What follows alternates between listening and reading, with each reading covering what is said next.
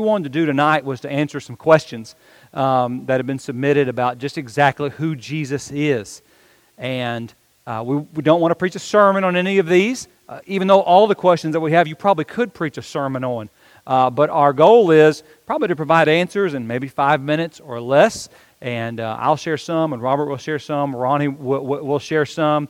And if our answers create questions, I've been known to answer questions that create other questions.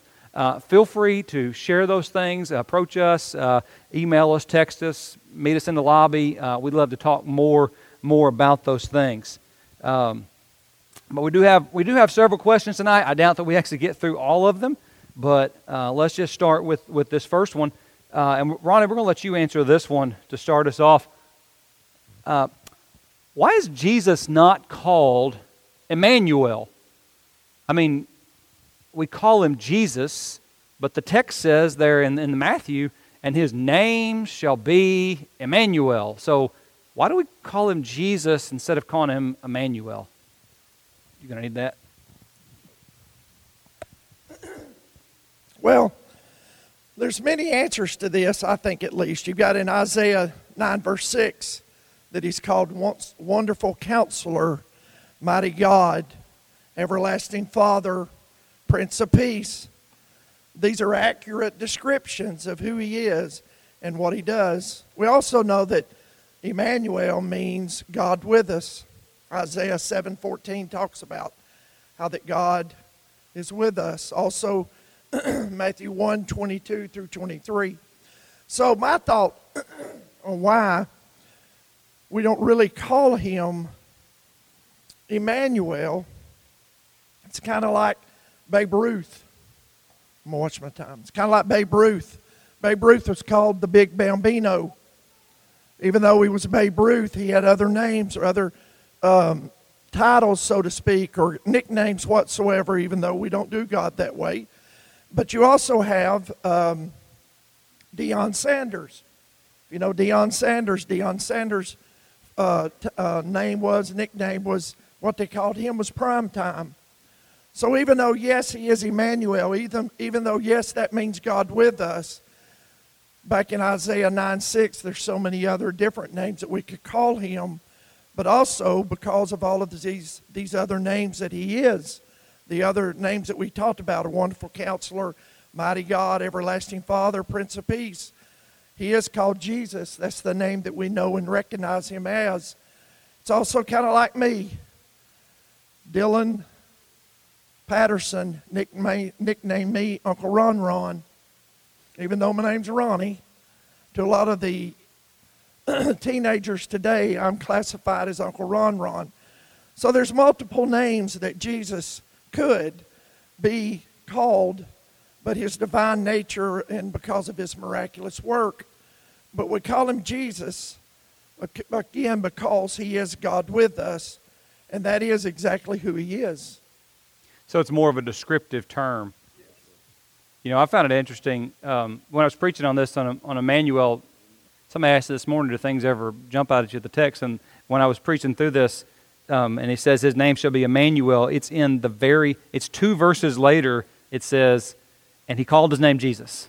Like it wasn't, and it wasn't an accident. They didn't just like, oh, I forgot I was supposed to call him Emmanuel. No, they're right there together where those things are. These terms really describe the nature of the Messiah, and they serve as to describe his attributes, and they provide us an appropriate description of his power and his work. And by nature, he was the son of Mary. His name, by nature, the son of Mary was Emmanuel, but by name, it was Jesus. Yeah. Robert, while you have that mic, let me ask you the second question that was submitted. How did Jesus fulfill the law instead of abolishing it? You know, that's what he says about himself, right? He says, I did not come to abolish the law, but to fulfill it.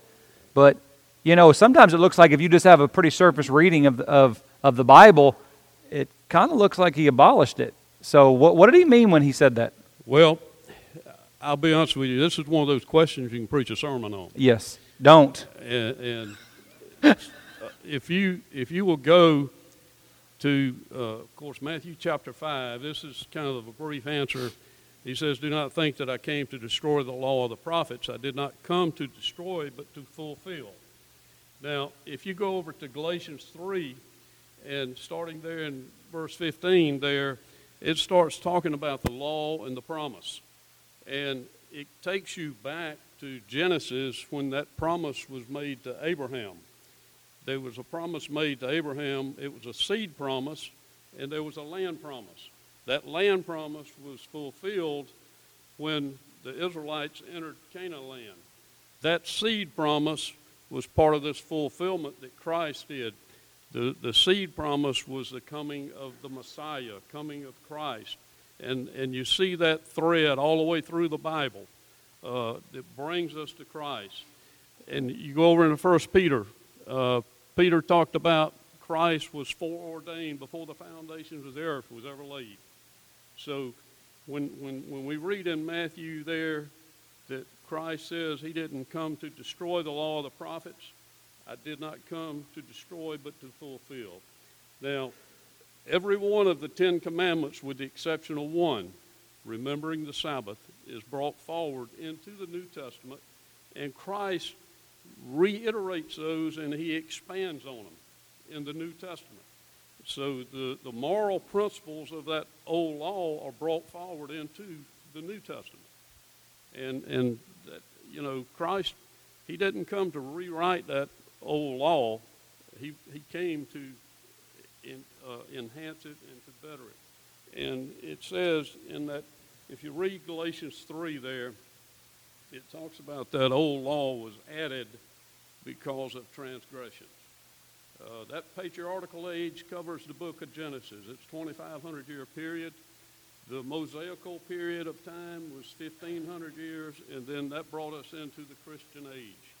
And we see that thread, that seed promise being brought, and it was before the foundation of the earth. It was in God's mind to bring us to Christ, for our salvation. You know, I think one of the reasons that we struggle with these questions like this sometimes is because we see the Old Testament and the New Testament as two completely different things, right? I mean, New Testament Christianity, we're all the time talking about that, and, you know, the old is nailed to the cross. And what we fail to see is how they fit together. That's right. Like, so to understand, the intent always was for a Messiah to come. The intent always was for a new covenant to come. It wasn't just, I always use the illustration, sometimes I think people read the Bible and it's almost like, you know, the Lord's walking, he's got one girl, and all of a sudden he just drops her and gets him another one. But that's not what it is. That it's intended to be this seamless transition when Christ comes. He is the Messiah that all Jews they should have embraced him. And so the verse that always hits in my mind is in Romans 9, where he talks about how Jesus became a stumbling stone, right? And when they should have embraced him, they didn't even see him, and they just stumbled all over him. So that's why people think, well, he's abolishing the law. No, he's fulfilling the law. So that's very good. Hold on to that for just a second. Let's get this third question. This is really a pretty hard question. Carrie, I may need you to come up here and answer this one for me. Why was the death of Jesus necessary? So we know that the death of Jesus is a reality that we talk about in the Scriptures, but why did he have to die? And some of these things we know by faith, right? We understand that these are things that God has revealed to us, that this is what was necessary in order to take away our sins. But there's a verse, if you have your Bibles, go to Romans chapter 3. While you're turning there, you're thinking of what his death did and overcoming sin and defeating Satan. But I guess I should turn there too. In Romans chapter 3, he's talking about the nature of the death of Jesus.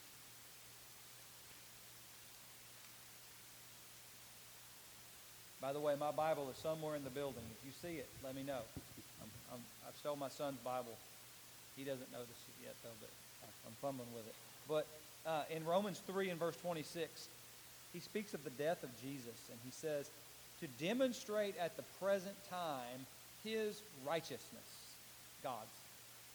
The death of Jesus was necessary to demonstrate the righteousness of God that he might be just and the justifier of the one who has faith in Jesus. I'm on. Y'all hear me? Really? I'm like echoing up here. Well, I can use this handheld. So y'all want me to start from the beginning? Romans 3 and verse 23. It's all about the righteousness of God, that he might be just and the justifier. So this idea that we have a sin problem within ourselves and within the church, within individuals, how can God forgive sin? And God doesn't wink at sin. God doesn't say, well, we know, what'd you say? Uncle Ron over there. We know him and we know he's a good guy, so we're going to overlook it. Well, if God did that, then he wouldn't be a very righteous God, any more than a judge who let a who let a murderer off without being punished. We'd say that's not a very righteous judge. So when we sin, somebody's got to die. For the wages of sin is death. So Jesus dies on the cross because of our sin, because somebody's got to die. But God wants to justify us. So in his death, God is able to be the one who justifies us, but he does so in a just way. So never get the idea that there's no price that goes along with our sin. It's a big question. You could do a whole sermon on this one too, Robert. You guys want to share anything about that one? Well, also, if you go over to Romans chapter 5, don't sound like sound. Romans chapter 5, starting at verse 6, it says, "For while we were still weak, at the right time Christ died for the ungodly. For one will scarcely die for a righteous person, though perhaps for a good person one would dare even to die. But God shows his love for us, and that while we were still sinners, Christ died for us. Since therefore we have now justified by his blood, much more shall be saved by him from the wrath of God. For if while we were enemies, we were reconciled to God by the death of his Son, much more, now that we are reconciled, shall we be saved by his life. More than that, we also rejoice in God through the Lord Jesus Christ.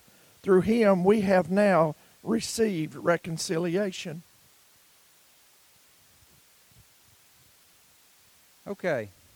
Well, this next question is, I don't suppose there's a wrong answer to it, but speaking of the example of Jesus, which is a perfect example, the question is, what do you think is the most challenging part of Jesus' example? So just as you think about Jesus, and you can answer this in the audience, right? What challenges you the most about the example, Jesus' perfect example? Robert? Following his example. That's the hardest thing. The two that I thought of are compassion and treating everyone equal. Now that's sitting up here saying, okay, what does that mean? But truly, when you are mistreated by others and we try to be like Jesus was, that's, for Ronnie West, that's tough sometimes. Because my response is, I want to have vengeance myself, which is not what the Lord wants us to do, which is not how Jesus was when he walked on this earth. Yeah, I would almost echo off of that, Ronnie, about just how we deal with others. There's that fleshly side of us. And so for me, it just has, I guess I would say, keeping my big mouth shut. You know, the verse in 1 Peter chapter 2, he's talking about Jesus on the cross, and it doesn't just say that he didn't call 10,000 angels, you know. He didn't just not destroy the world, but it says in verse 23, who when he was reviled, he did not revile in return. And when he suffered, he did not threaten, but he committed himself to him who judges righteously. And so when you think about the example and doing what he did, right, Robert?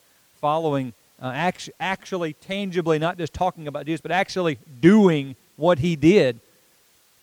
Sometimes just being willing to keep your mouth shut.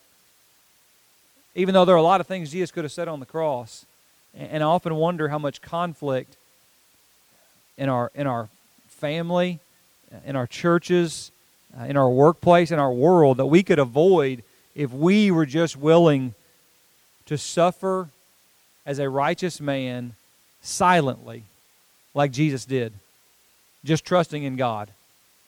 That's tough. Because you guys know, because of the flesh. Good answers. Another one, we have been having this question a lot in our Sunday morning Bible class, and it seems to come up almost every other week in some shape, form, or fashion. People reformat it, but it's the same question we ask all the time. Why didn't people believe in Jesus?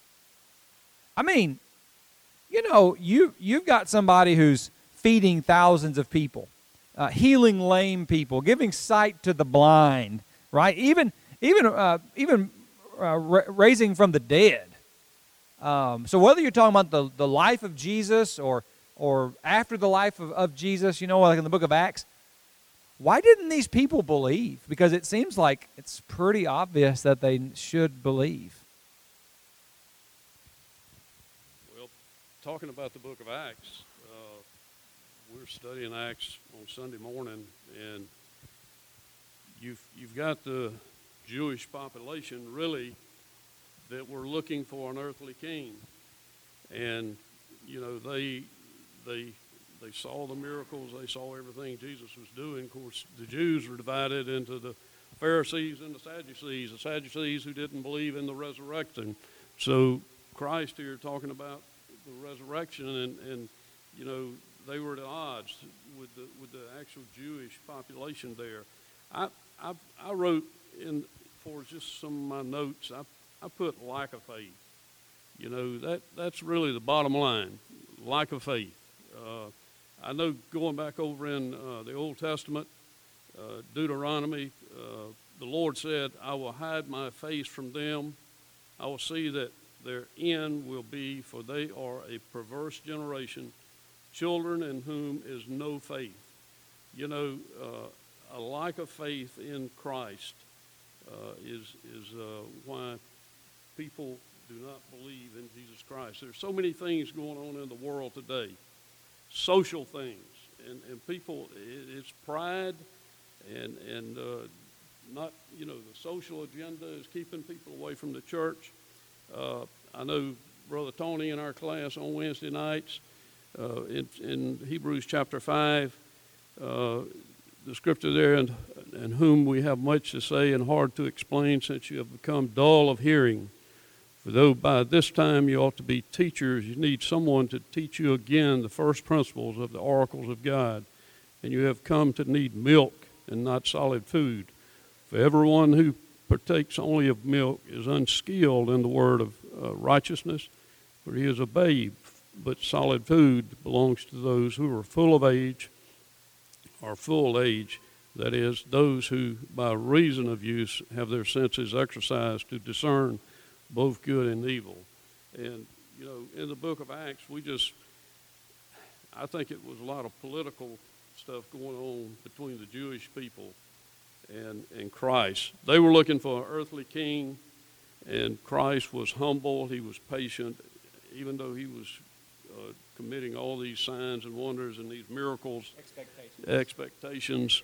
They were looking for an earthly king, and so there's just many reasons why people don't believe in Christ, and it's really the devil is hard at work in this country. He's really just,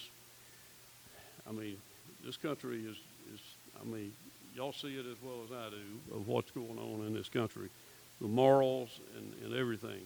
Right is becoming, or things that are wrong or so-called becoming right according to, social needs and so forth. But anyway, I basically said lack of faith.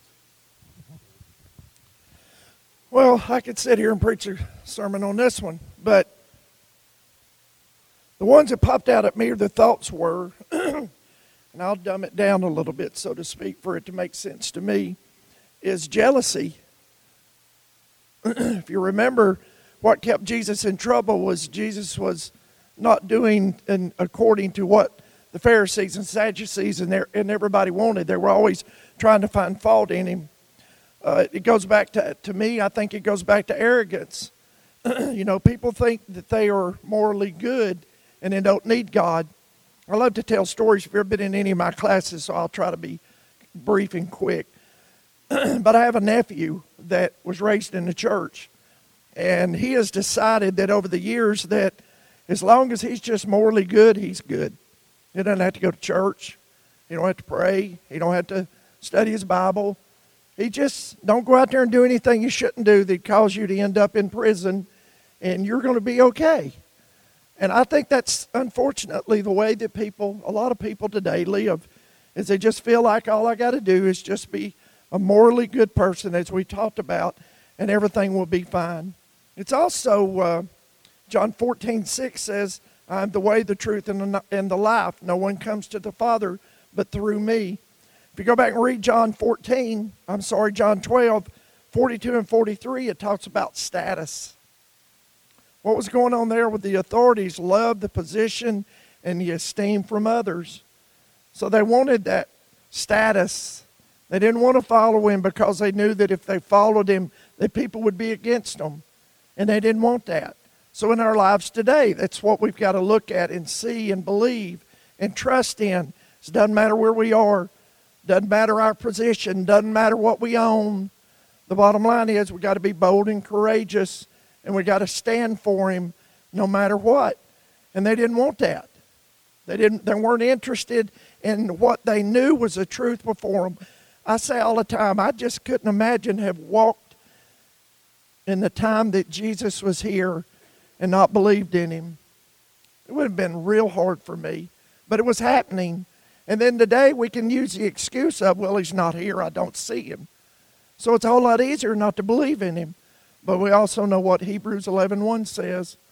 So we just got to live a life of where we know he's here. We just look around in this room tonight and see that he's here, and do our best to live for him and trust in him on a daily basis. We were answering this question in class a couple weeks ago, and Brother Travis Strockby, I thought, hit the nail on the head pretty well. Don't tell Travis I quoted him, okay? But he just said, they didn't believe for the same reason we don't believe. I thought, yeah, it's pretty much right. I mean, so this idea that it's easy to look at it from 10,000 feet away and say, well, it's obvious they should do this and they should do that. But how many times have we, I don't know, we've read our Bible, we've listened to a sermon, we've sat in a Bible class, and we knew good and well what it was saying about what we ought to do, and we just didn't do anything. That's a human condition, and it ought to make us look at it and say, I don't want to be like that. I don't want to be that person who won't be moved by the evidence that's before me. One of the places in Acts 4, when they're trying to figure out what to do with Peter and John and this lame man that they've healed, and as they're discussing it, they say, this is Acts 4. He says, indeed, I note, verse 16, what shall we do to these men? For indeed, that a notable miracle has been done through them is evident to all who dwell in Jerusalem, and we cannot deny it. Well, you would think, what should you do about that? You ought to listen to these guys. But instead, they're like, we got to shut them up. And there's a heart problem there, that we want to be people that can and will be moved by the evidence. And so that relates to how we accept Jesus. But I think that relates to how we even grow in our faith on a day-to-day basis, on a week-to-week basis. When we come into Bible class and we are exposed to God's Word, are we just there to have our thoughts confirmed, or are we there to be challenged by the Word of God? There's a big difference in those two things. And I think I know the struggles they had, their blind spot was they wanted to be confirmed. So that's good. Ask this question. This is a difficult question. Why did John ask about Jesus? So you remember, the scene, I think it's in John 11, where John the Baptizer sends messengers to Jesus saying, basically, if I could paraphrase, are you really the one? In Matthew? And so it's yeah, Matthew 11. It's really odd because John was the one who was one of the very first people to say, "Behold, the Lamb of God." John baptized Jesus. John actually heard the voice of the Father, right? When "This is my Son in whom I'm well pleased." I had never seen that at a baptism. John saw that. So why later on is he asking, "Are you really the Christ?" Who wants to answer that? I'll take a shot at it. You know, John was in prison at this time for condemning Herod and Herodias for their adulterous marriage. And in Mark 6:17 it says, "For Herod himself had sent and laid hold of John and bound him in prison for the sake of Herodias, his brother Philip's wife, for he had married her. Because John had said to Herod, 'It is not lawful for you to have your brother's wife.'" So you've got to think about the fact that John here is in prison, and we don't know what he has gone through during that period of time. But when he heard about Christ, you know, he sent to some of his disciples there, to two of his disciples there in verse 2 and 3, and he said it to them, are you the coming one, or do we look for another? You know, it demonstrates some confusion there on John's behalf, on his part. And that question might not ever be answered, but some of the thoughts are that if you go over into Acts chapter 1, verse 6, I made mention of this just a minute ago. This is right before Christ's ascension back into heaven. And Christ's disciples there, they literally, it says, therefore when they had come together, they asked Christ, saying, Lord, will you at this time restore the kingdom to Israel? You know, John, being in prison like that, he literally might have had the same thinking as these Jews. He may have been asking, you know, are you the Christ? Are you, you know, he may have been thinking that Christ was going to restore the kingdom there. And I know that a lot of the Jews thought that, and they didn't understand. That's right. And so he's probably in the same situation as these disciples were there in Acts chapter 1, asking that question. And so that could be part of the confusion, or could be a reason, you know. So. The only thing I was going to add to it was at that time also you had imposters. You had people that were out preaching and saying and doing things that were not according to God's word. So I think that's another thing, which I totally agree with everything that's been said, but I think it's another thing that popped into my head was the situation of him just trying to get clarity of who he was and what he was doing. You know, I want to say one more thing. Another thing too, when you go to Matthew chapter 11, and after this event there, you know, Christ's response there to the ones that were sent, you know, he said, go and tell John the things which you hear and see. The blind see, the lame walk, the lepers are cleansed, the deaf hear, the dead are raised up, and the poor have the gospel preached to them. And blessed is he who is not offended because of me. You know, of course, all the miracles that Christ was doing, you know, was very obvious. And so what's unique about this is that finishing out that whole chapter 11 there, Christ, he talks about John the Baptist being one of the greatest. And it says the text literally demonstrates even a great and brave person can have moments of confusion. The great prophet has gone through much trial. His faith, his patience was being sorely tested. And it's possible, like many other Jews, he was looking for a different kind of ruler that would usher in a new regime. But anyway, the Lord goes on to show that John the Baptist is one of the heroes of the New Testament. Yeah, so, and I like that you got in there on his answer. And if I could paraphrase, you know, there at the end of Jesus' answer, blessed is he who is not offended because of me. if we could piggyback off of people looking at Jesus and rejecting Jesus and their expectations, which are something different, that if I could paraphrase what Jesus is saying is, blessed is the person who still believes in me even when I'm not exactly what they thought I was going to be. And to let Revelation define what Jesus is, who Jesus is, what his church is, what a walk with him looks like, rather than our own expectations. And I think that, it gets in people's way sometimes when you talk to people because they have this idea about who Jesus is. You'll see people, well, I wouldn't believe in a God who, fill in the blank. Well, what a foolish thing to say, right? I mean, God is what God is, and you better believe in him because he's God. And if God, and if Jesus is everything that you think he ought to be, he probably is not God because you're not God. And I think that's part of what he's trying to say, that he's just trying to reassure him. And I also think John's in prison. So when things are going badly, this is speculative, but when things are going badly, that's when we all start to question, right? I mean, I know what I saw. I know what I thought. I mean, I was so confident about this, but I'm sitting here rotting in a prison cell, and was I right about that?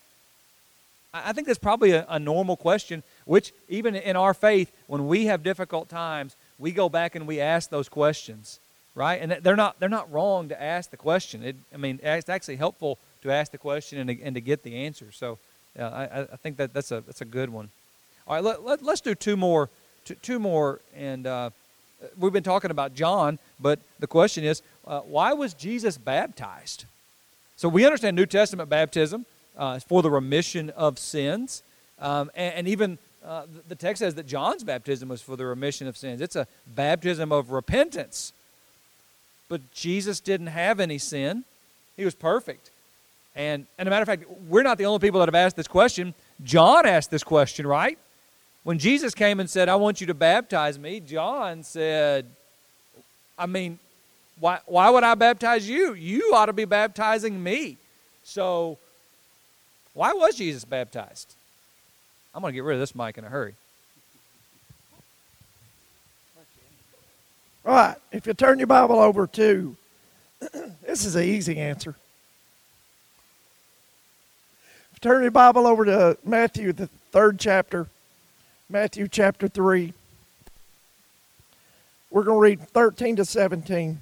So then Jesus came from Galilee to Jordan to John to be baptized by him. John would have prevented him, saying, I need to be baptized by you, and do you come to me? But Jesus answered him, let it be so now, for this it is fitting for us to fulfill the righteousness. Then he consented, and when Jesus was baptized, immediately he went up from the water, and behold, the heavens were opened to him, and he saw the Spirit of God descending like a dove and coming to rest on him. And behold, a voice from heaven said, this is my beloved Son, with whom I am well pleased. So my first thought is, it was God's will. Next. It was God's will. Verse 17 says, and behold, a voice from heaven said, this is my beloved Son, in whom I am well pleased. So I think it was, as we can read there, that he did that. Why he was is because it was God's will. I also believe it sanctioned John's ministry and baptism of what John was doing at that point in time. I also think it was an example for others that if Jesus is willing to do it, why in the world are we not going to do it? And he had no sin. He was a perfect individual walking this earth. And then my last one is he was able to humbly identify with sinners, whether he understands and knows what we're going through and what we deal with and what we need to do. Those are my thoughts. I think you covered it. That's very good. And I think all those things are definitely true. I mean, can you imagine the difficulty we would have if Jesus himself wasn't baptized? Trying to teach, even the clear New, we get enough people struggling with the clear New Testament teaching on baptism. I wanted to throw things like, well, the thief on the cross, I know it's a different covenant, right? We'll get that question in a couple of months. But if Jesus wasn't baptized, there's that example, to fulfill all righteousness, it was the will of God. And he was pretty clear about that. And you know, one thing always about Jesus is he'll make statements that he doesn't take time to explain. Right? Well, it's the will of God. Okay, can you tell me more? You don't need anything more than that. Just know that this was the will of my Father. And let that be enough for you. And our nature, yeah, but I want more. Well, you ain't getting any more. Right? So I think that a lot about Jesus. All right, let's ask one last question about the teaching of Jesus. Why did Jesus teach with parables? Jesus was sometimes the master storyteller. Why do you use parables so much? If you turn over to Matthew chapter 13, beginning in verse 10, his disciples asked him that question, why do you speak to them in parables? And Christ answered, he said unto them, because it has been given to you to know the mysteries of the kingdom of heaven, but to them it has not been given. For whosoever has, to him more will be given, and he will have abundance. But whoever does not have, even what he has will be taken away from him. Therefore I speak to them in parables, because seeing they do not see, and hearing they do not hear, nor do they understand. And in them the prophecy of Isaiah is fulfilled, which says, hearing you will hear, and shall not understand, seeing you will see and not perceive. For the hearts of this people have grown dull. Their ears are hard of hearing. Their eyes they have closed, lest they should see with their eyes, and hear with their ears, lest they should understand with their hearts, and turn so that I should heal them. But blessed are your eyes, for they see, your ears, for they hear. For assuredly I say to you that many prophets and righteous men desire to see what you see and did not see, and to hear what you hear and did not hear. Yeah, the only thing I was going to add is, as we know, the parables were earthly stories with a heavenly meaning. And it's volumes of truth and not easily forgotten.